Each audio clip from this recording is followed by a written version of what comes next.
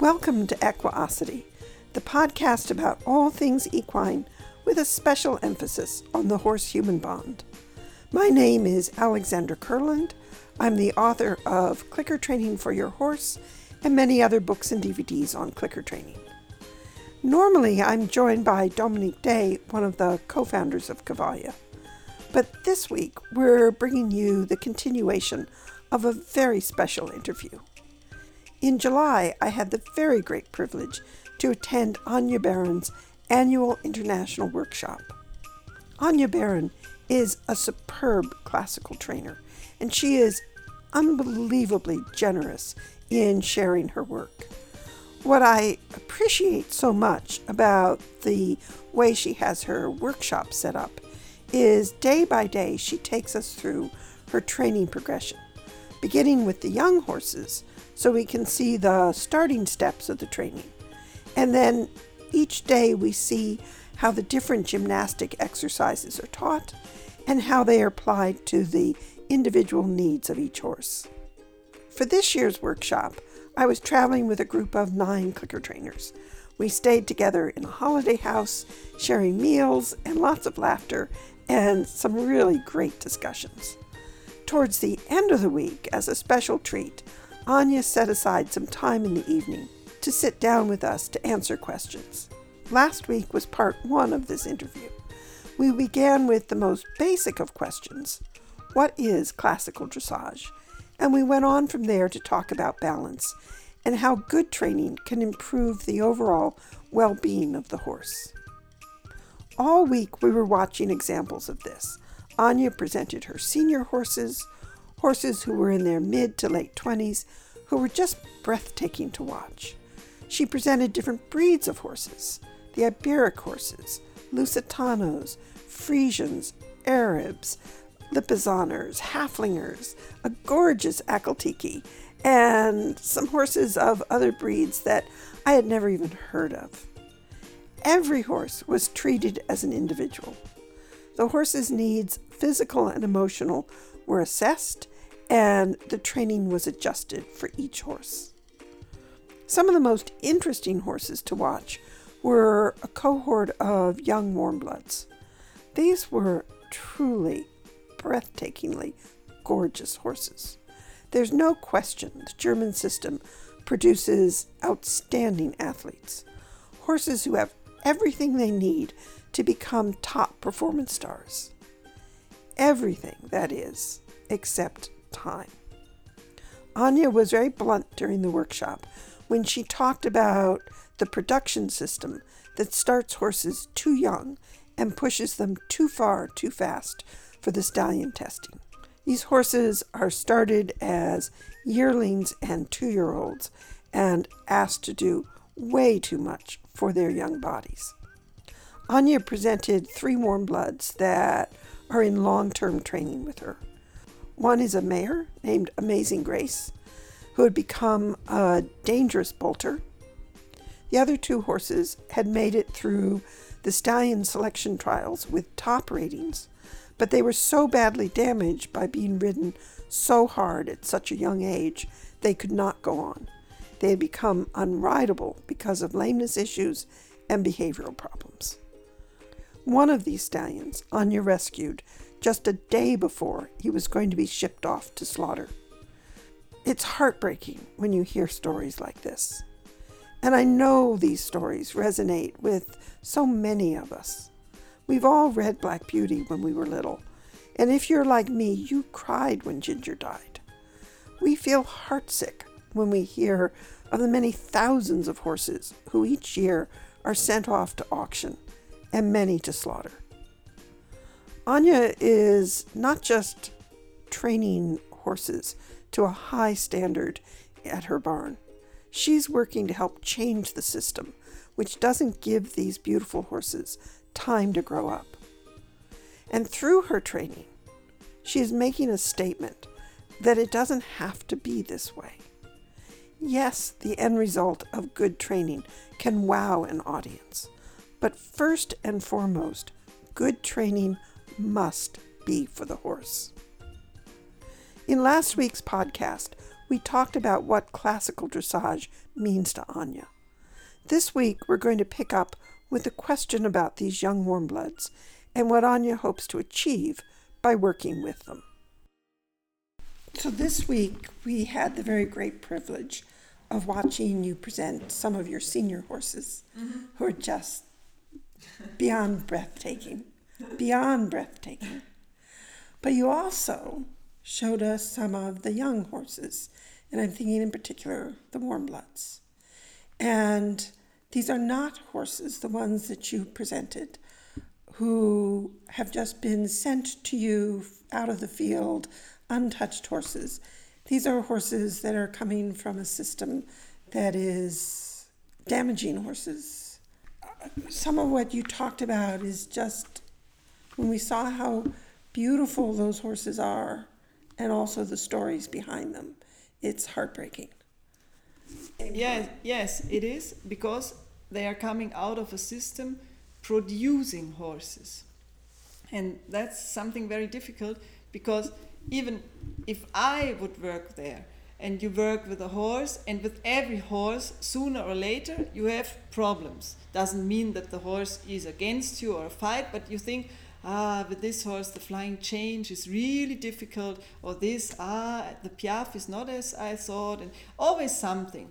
And if you work in a stud and you have always the next generation waiting, you ride the horse from 3 to 4 or 3 to 5, and then now starts to be difficult. But there's a 3 years old. He looks much better. He moves better. I start with him, and of course you start with him, and it's better. It's more easy. So you forget the old one and you take the new one. And this is, I think, that's the main reason for the problems we have, because nobody has to go really deep inside of the problem. Like this, the riders don't develop also, because they don't go into the problem. They will never experience how they can solve something or how they should continue, because the next one is waiting there. That's the problem. And everybody is behind the system, because if you produce horses, is good. If when they are 5 or 6, nobody can ride them, they buy another one. Very good. The breeder wants to sell. The teachers, they tell you, this horse is too difficult, so buy another one. So they get also their sense. So then you need maybe the vet, because now the horse is lame, there's something. Okay, the vet says, good system. Then you need the osteopath, a good system. Maybe the horse is good. It's just the reason the saddle doesn't fit. Okay, the saddle fitter is happy because she cannot ride the horse. Maybe we try the 3rd and 4th saddle, maybe it helps. So he wins a lot of money. So everybody likes the situation, because for everybody is a win-win situation. Just for the horses is really sad. That's the problem. Yeah. One of the things that is so refreshing to hear is that you do not have horses here for a month, 2 months, that your training unfolds over years. Today you showed us the progression of teaching the Spanish walk. And that's not, well, this horse is doing it this way today, and tomorrow it'll look like the next horse, and then in 3 days it'll look like the next horse. It unfolds over a long period of time. And that's something I think is really important for people to hear. Yes, but that I had from the beginning, that I had, for example, the circus is my best client, is now for almost 30 years, that I got the horses very young, with 3 years old, and they always have been here minimum 6 years, some of them 8 years or so. And there the pressure came from outside, don't work fast. Because the boss of the circus, when I said a 6 years old makes a flying change, is a little bit early, no? So it's the contrary of all other owners, because normally they put you under pressure, and now I have 3 months and money is gone and da-da-da. And there it was always the contrary. We want a horse really good trained, slow trained. We want to use it when he's more than 20 years old, and the horse is the material we work with, so handle it with care and so on. So that was one thing, and I still have horses of them, and I get all the time I need. If I say after 6 years, no, not possible, okay, you stay. And that's one thing. And yes, I have now horses of one state stud also. They also have been here now for 3 years. That's good. And I have some owners.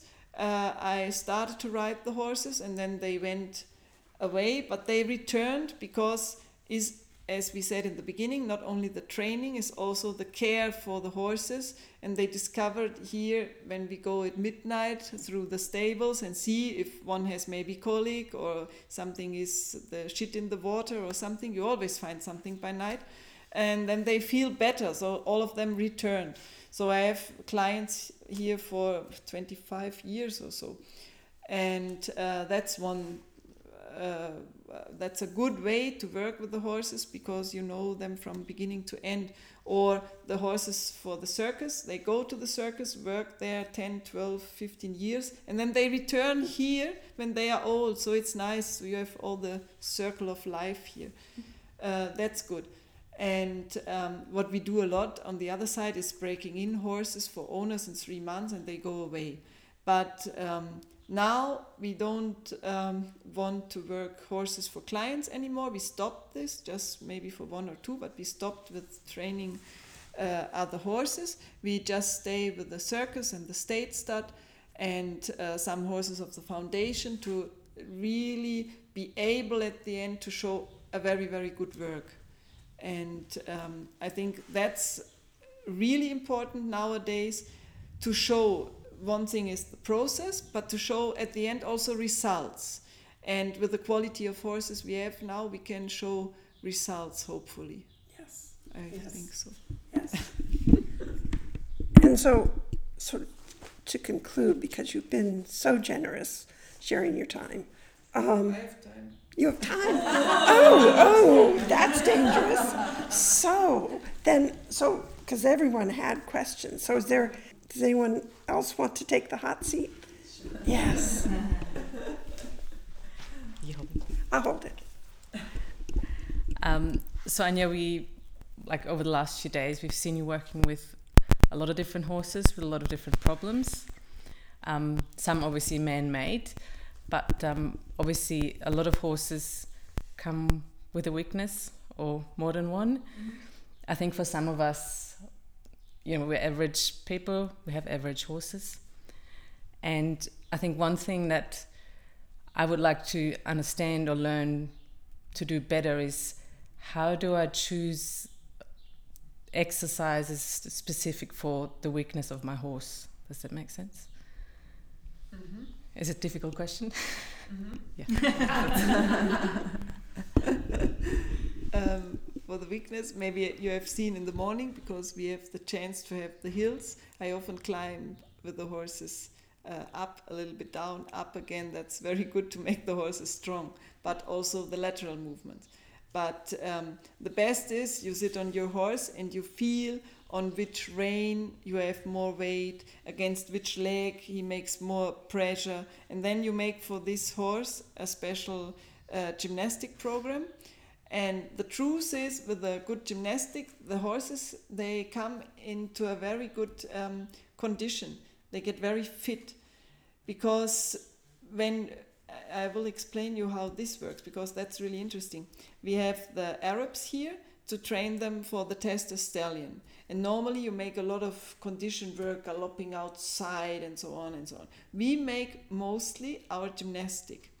And the point is now, these horses, they know to use or handle their bodies much better than the stiff horses. So the stiff horses, they need to run and get hard and long and everything.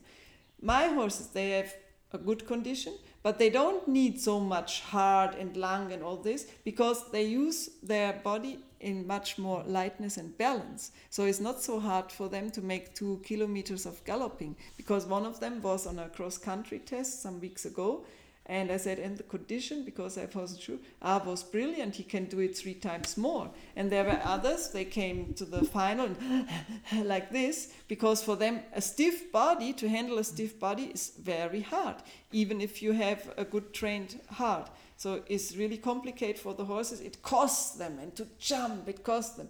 These horses, they jump is nothing for them because they are strong enough, elastic enough, supple enough, mobile enough, and they have training. And that is also something. I prefer to train the horse every day. Maybe 1 hour, sometimes a little bit longer, sometimes some days only 20 minutes, but they are always doing something. And this is much better than some people. They have no time, they don't work. And then, we have a test. So in 4 weeks, they try to put the horse on a top level. Every day a little bit more. They even say it's a training program. So they start with 20 minutes, 30 minutes, 40 minutes, then 2 hours. At the end, the horse really makes a lot of work, 2 or 3 hours. And then suddenly, nothing. And I think this is hard for the horses, even for the tendons, for the muscles and all. But as our horses, they are always on a good level because they are always working. And so I can just tell you, listen to your horse, give him the gymnastic he needs and do it every day. If you do it just 20 minutes, it's also something. But don't do for weeks nothing. That's not good. Thanks. Well, I'm just going to carry on from Ingrid's question because it's the same kind of thing. It's working at home on your own without a trainer that really follows that process. How do you evaluate if you're making progress or not? Because it's hard. Yes, but you should feel the lightness, no? If your horse gets lighter, more mobile, if your horse looks tired and lazy, is always a sign of being stiff and the muscles don't work. And if a horse is always lazy and doesn't want to move, sure, there's something not okay. Because a horse is a moving animal. They like to run and to jump and so on. So more your horse gets happy when he sees he can move and jump and run, and more fine he is, you are on the right way. More stiff and lazy and tired he is, there's something not okay. Okay. So in the clicker training, I've always said it would take a community to bring clicker training into the horse world. And over the years, we have now developed a community of clicker trainers. And we are a community that loves horses. So are there things that we as a community can do to help support your work and the keeping alive real classical dressage and training that is truly for the horse? I think it's already helpful if you spread the word a little. That's already would be very good. And yes, I think it would be good for the horses, but at the end is not as easy because classical dressage is something really wonderful, good for the horses, best experience for humans, but it's very, how can I explain, it's very demanding. So if you say you want to ride classical, you need a lot of, you have to do for yourself a lot of things to be straight, to be strong, to build up muscles, to be disciplined, to be calm if the horse makes 100 times the same mistake. Yes, so it costs a lot, makes you another person. And I understand if not everybody wants, it's a long, maybe never-ending way and not an easy way. So I understand if people say this is too much for me and I don't know, and every day the horses. And so it's very demanding and needs a lot of learning, reflection. I ask myself 10 times a day, is this the right, or try this, or then you have to read sometimes, maybe you find a solution in a book. So it's nothing you do a little by side, or you do it really or not. I think so. And Yes, but I think it would be helpful for the horses if we can spread a little the word and maybe give another sense to the people. And even if they don't have the time to train their horses like that, maybe they can give it to somebody who knows and can profit of good lessons or something like that, because that's already for the horses very important. One thing, we had that question yesterday and I just remembered.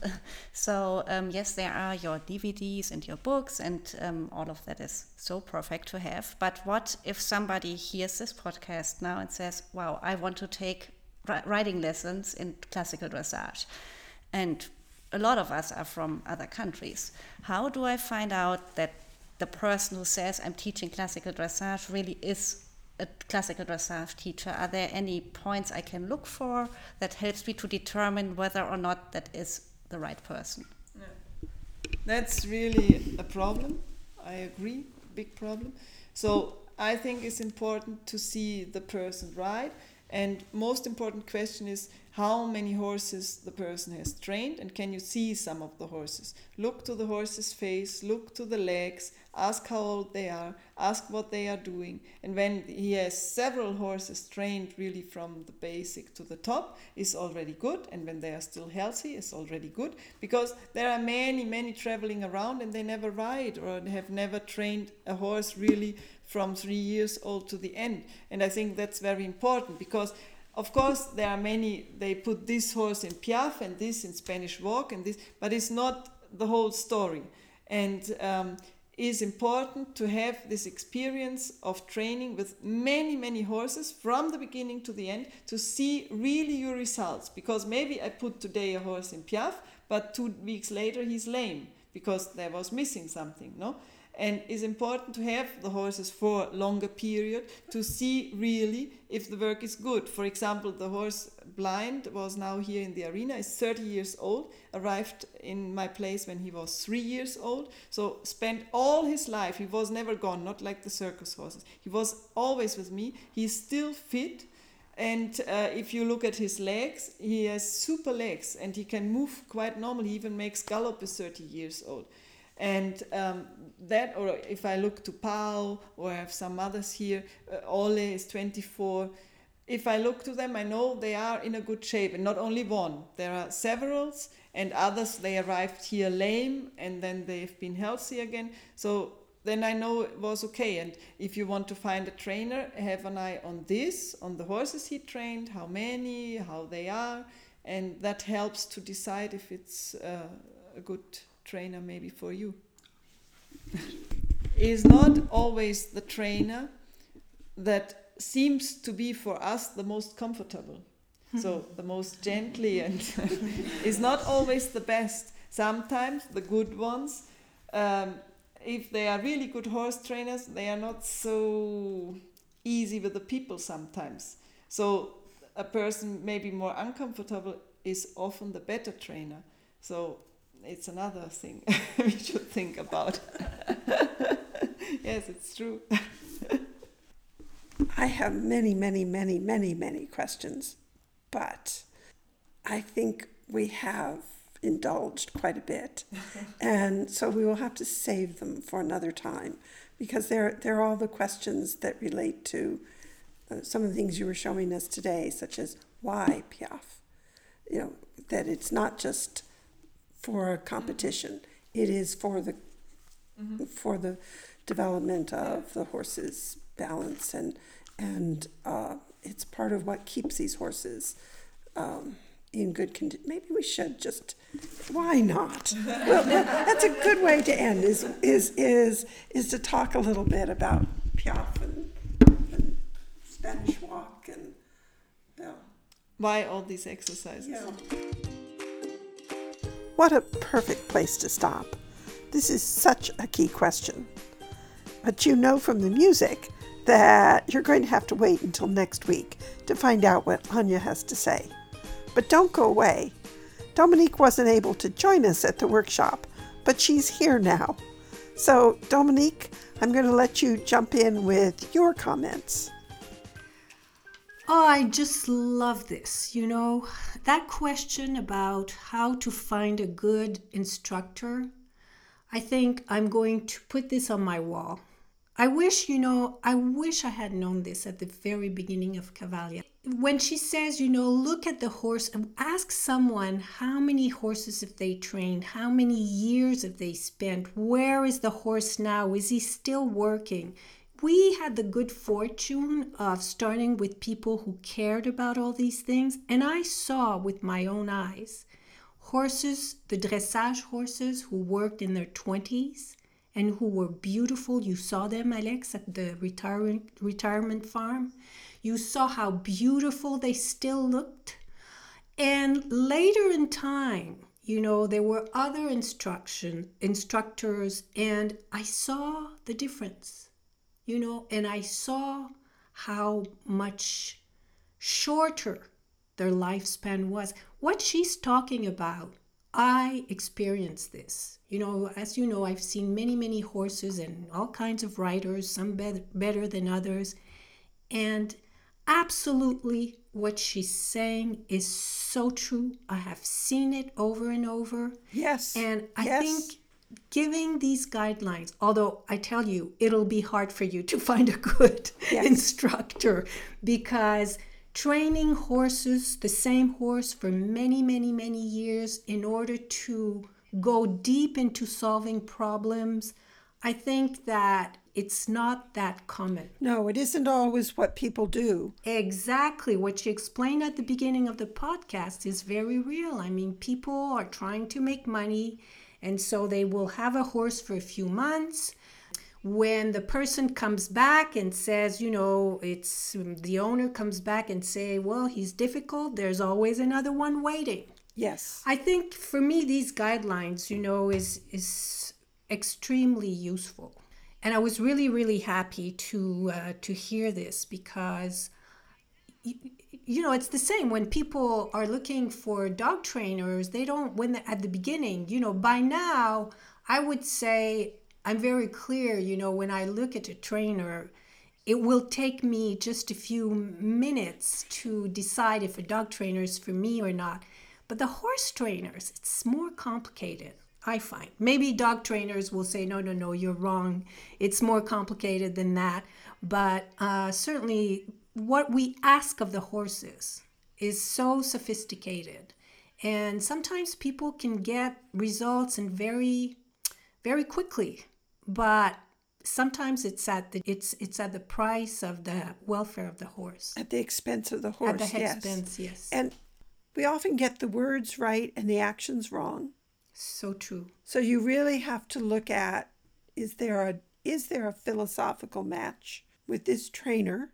With the actions, yes. Yes. But do the act correspond to the words? Yes. And am I comfortable? So one of my rules has always been that my horse should not have to go through any lesson that I am not comfortable watching. Now, notice I don't say do, because I might be taking my horse to a trainer because the trainer has greater skill in a particular area. And I want this horse to have a really good experience working with somebody who has a skill level, who's going to be clear and consistent, et cetera, et cetera.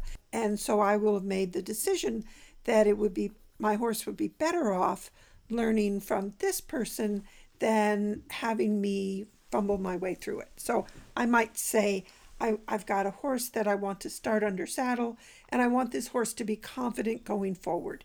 And perhaps I'm thinking as a rider, I don't have the kind of confidence or seat to say to this horse, it's fine to just keep going forward. So I've chosen to go to a trainer.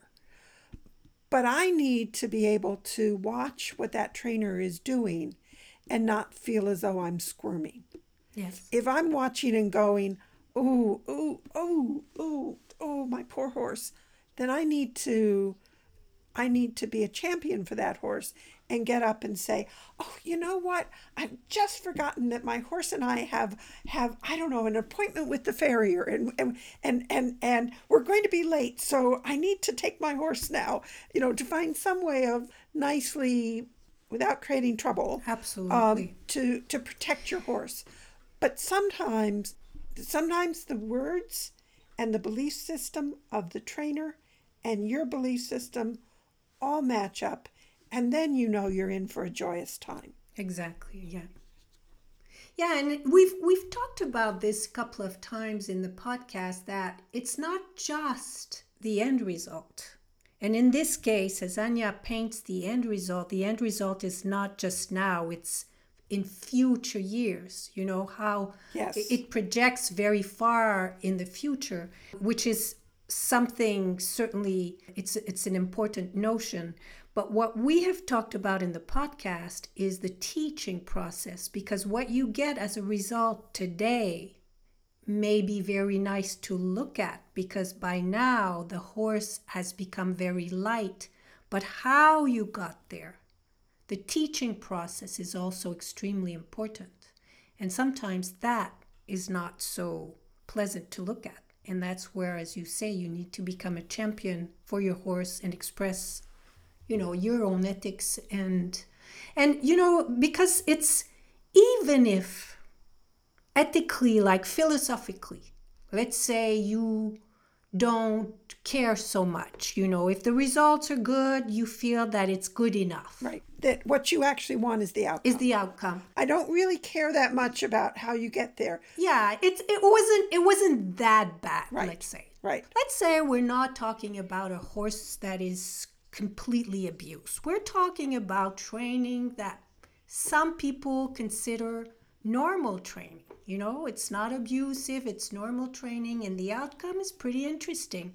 But what she is proposing to us is that if this horse, the way it was taught, if he was contracted throughout, if too much was asked too soon, that this horse will not be sound late into his life.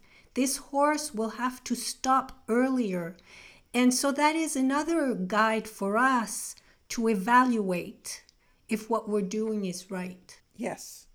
Because good riding should help horses to stay sound. You've been saying that all along.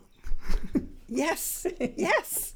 So you can see why I was so excited to be able to spend that week with Anya, because I'm hearing the same thing. I can just picture you Yes. with a big smile Yes. from one side of your face to the other, because I Yes. know how important you've always felt this is. And to see it in horse after horse, different breeds, different backgrounds, and that she'll bring the old horses out. And I mean, these are horses that are in their late 20s, and they're just magnificent. Just magnificent. And that the horses that she trains for the circus, and that can be a whole other discussion. I'm sure there's some people would say, circus, oh, that's automatically bad. And then you start to hear that these horses are in training with Anya for 6 years. That's right. Before they go to the circus. I mean, that's just incredible. Incredible. And at the end of their life, they're retired. And they come back to her. Right, right. You know, everyone should question themselves. It's not just, like you say, it's not just about the circus. Everyone in every barn, professional or not, should ask these questions that she's pointing to us. Yeah. And what do we do with our old horses? You know, when they have served us for a lifetime, what do we do? Do we give them a retirement, or do we discard them? And have we discarded them when they were young because through the riding we have damaged them? Part of my thinking was always, if it's true that riding damages horses, then we should not be riding. But thank goodness that good riding can heal horses. But good riding, you know, is accessible. It's accessible. It is, but there's a lot of bad riding around too. So we have to stay. This is why we have to educate ourselves, you know, Right. like the kind of book and DVDs that she's put out. We've talked about this, and we're going to talk about it again later in the conversation. But how to train, how can we train ourselves to know the good from the less good? And of course, the work that I'm teaching is really just a way of teasing apart what is good classical dressage into smaller components Absolutely. that make, and that, so when I say it's accessible, that's what I mean. That Yeah. someone might say, well, what am I supposed to do? I know. Anya's in Germany. I live in South Dakota or Australia or, upstate New York, wherever it is. I don't have access to someone of this skill level. And furthermore, there's only one Anya. So she couldn't possibly train all the people who would love to learn from her. There aren't enough hours in the day. There aren't enough horses to ride. But so what can we do? Well, part of the answer sits in what we are sharing, which is through the clicker training. We can break this training down into very, very small steps. And each one of those small steps is achievable. That's right. Yes, so you can be a very inexperienced rider, handler, horse person with just the horse you love and have in your backyard and achieve great things. So I'll tell you something, Alex, about you, and I've never said that this way to you. But in the classical dressage, in French, they always talk about la légèreté. Yes. Which is, when you want the aids to be really, really fine, la légèreté. And so you look at a rider and you barely see anything moving and the horse is doing all these wonderful things. That's la légèreté. Yes. Well, I'll tell you, when I saw you do rope handling, for me, I think I understood more about la légèreté looking at you rope handling a horse from point A to point B, asking little things than I ever had in all the years I've seen people ride. I read about this. It was so eye-opening for me to see how, when she talks about influencing, and she talked about this in the previous podcast, that the influence of the bit should be only in milligrams, not in kilos.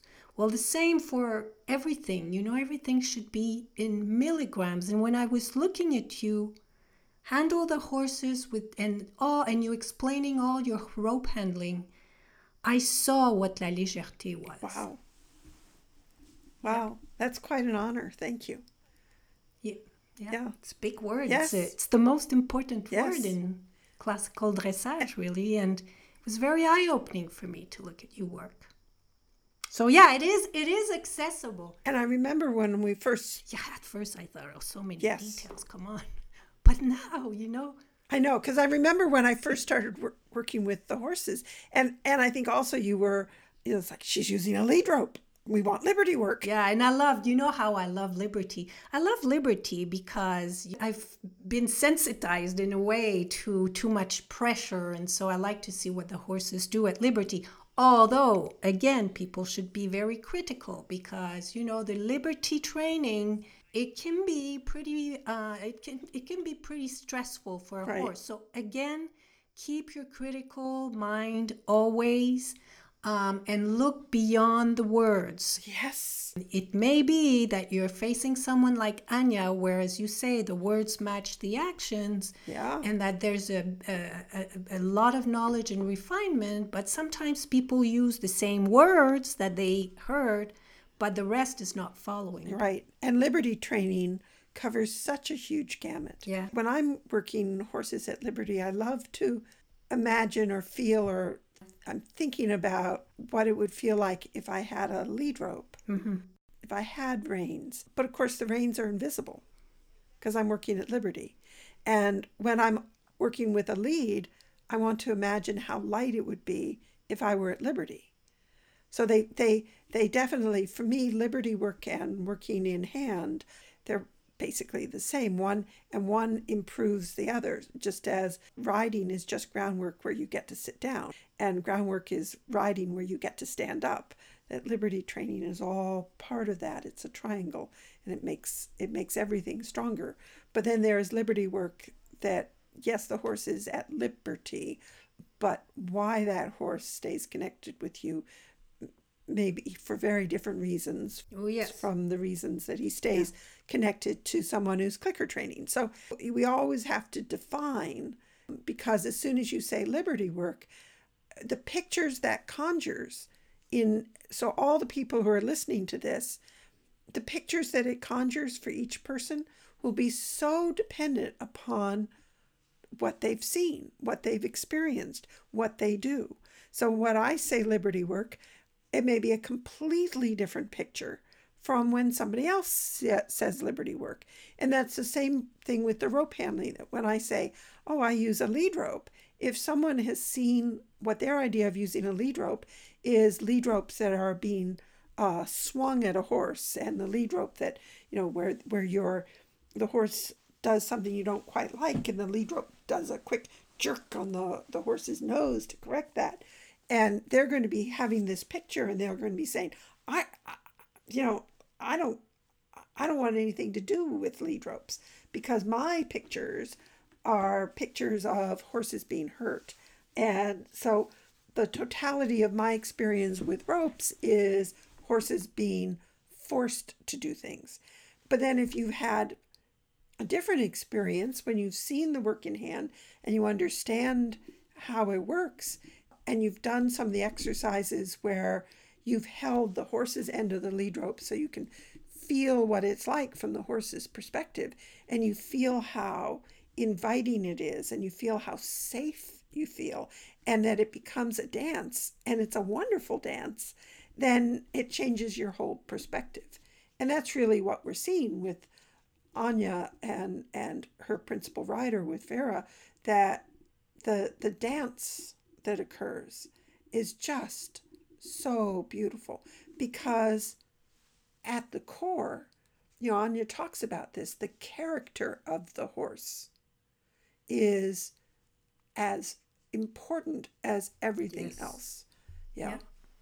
And I love how she talks about when she goes through the barn, and she's always acknowledging the horses, and she doesn't just walk through the barn, she addresses each horse. And like you, I have seen a great variety and a wide spectrum of training. And yes, we do need to be really selective, and each person has to choose for herself what is a match currently, what's a good match for their own horse, what's a good match for how they want to work.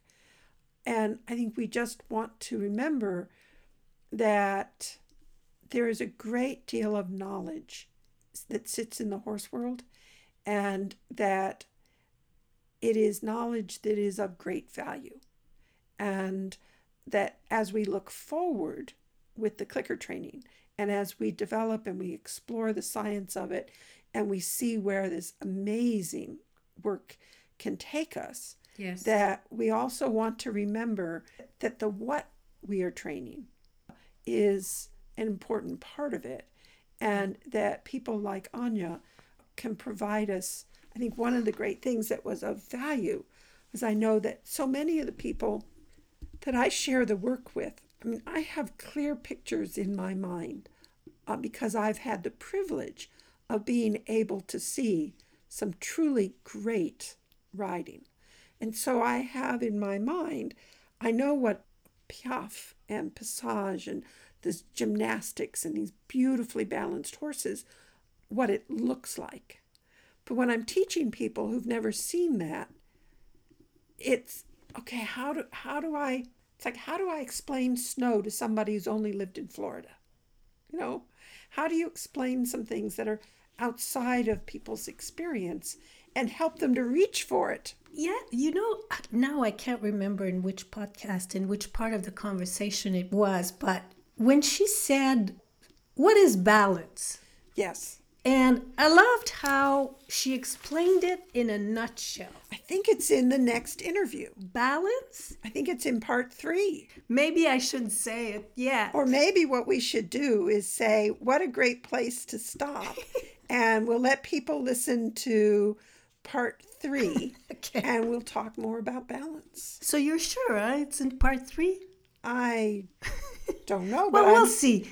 if we'll talk about it again in part 3. So people Yes. will have to go listen to part 3, and then for sure we'll come back with this notion of what is balance Yeah. in a nutshell. Yeah, because it keeps coming back. And I think one of the great, and I'll just finish my thought and then we'll let people go. But I think one of the advantages of having people such as Anya Barron is that we can watch and see what some of this movement looks like. So to be able to see what a piaffe looks like, to see what passage looks good like, piaffe. a good piaffe, a correct piaffe, and that we'll definitely talk about in the next one, because we'll be talking about Absolutely. and that's a huge advantage, because then when you're out with your own horse and you are working on some of the lateral work and so on, that's so good for horses, you've got a picture in your mind to compare, to say, this is what I'm reaching for and why. And I think that's really valuable. Yeah, because how can you teach a movement if you don't have a clear picture in your mind? Right. You have to know what you want to train Yes. really clearly, especially since we are breaking it down in all these little steps. Right. Well, better be really clear on what the movement really should be looking like. Otherwise, when do you click? That's right. Or when do you see that the next little piece is beginning to pop out? So It's coming. Exactly. So sometimes my role when I'm watching horses is to go, oh, there's the next there's the next piece that you're going to be reaching for.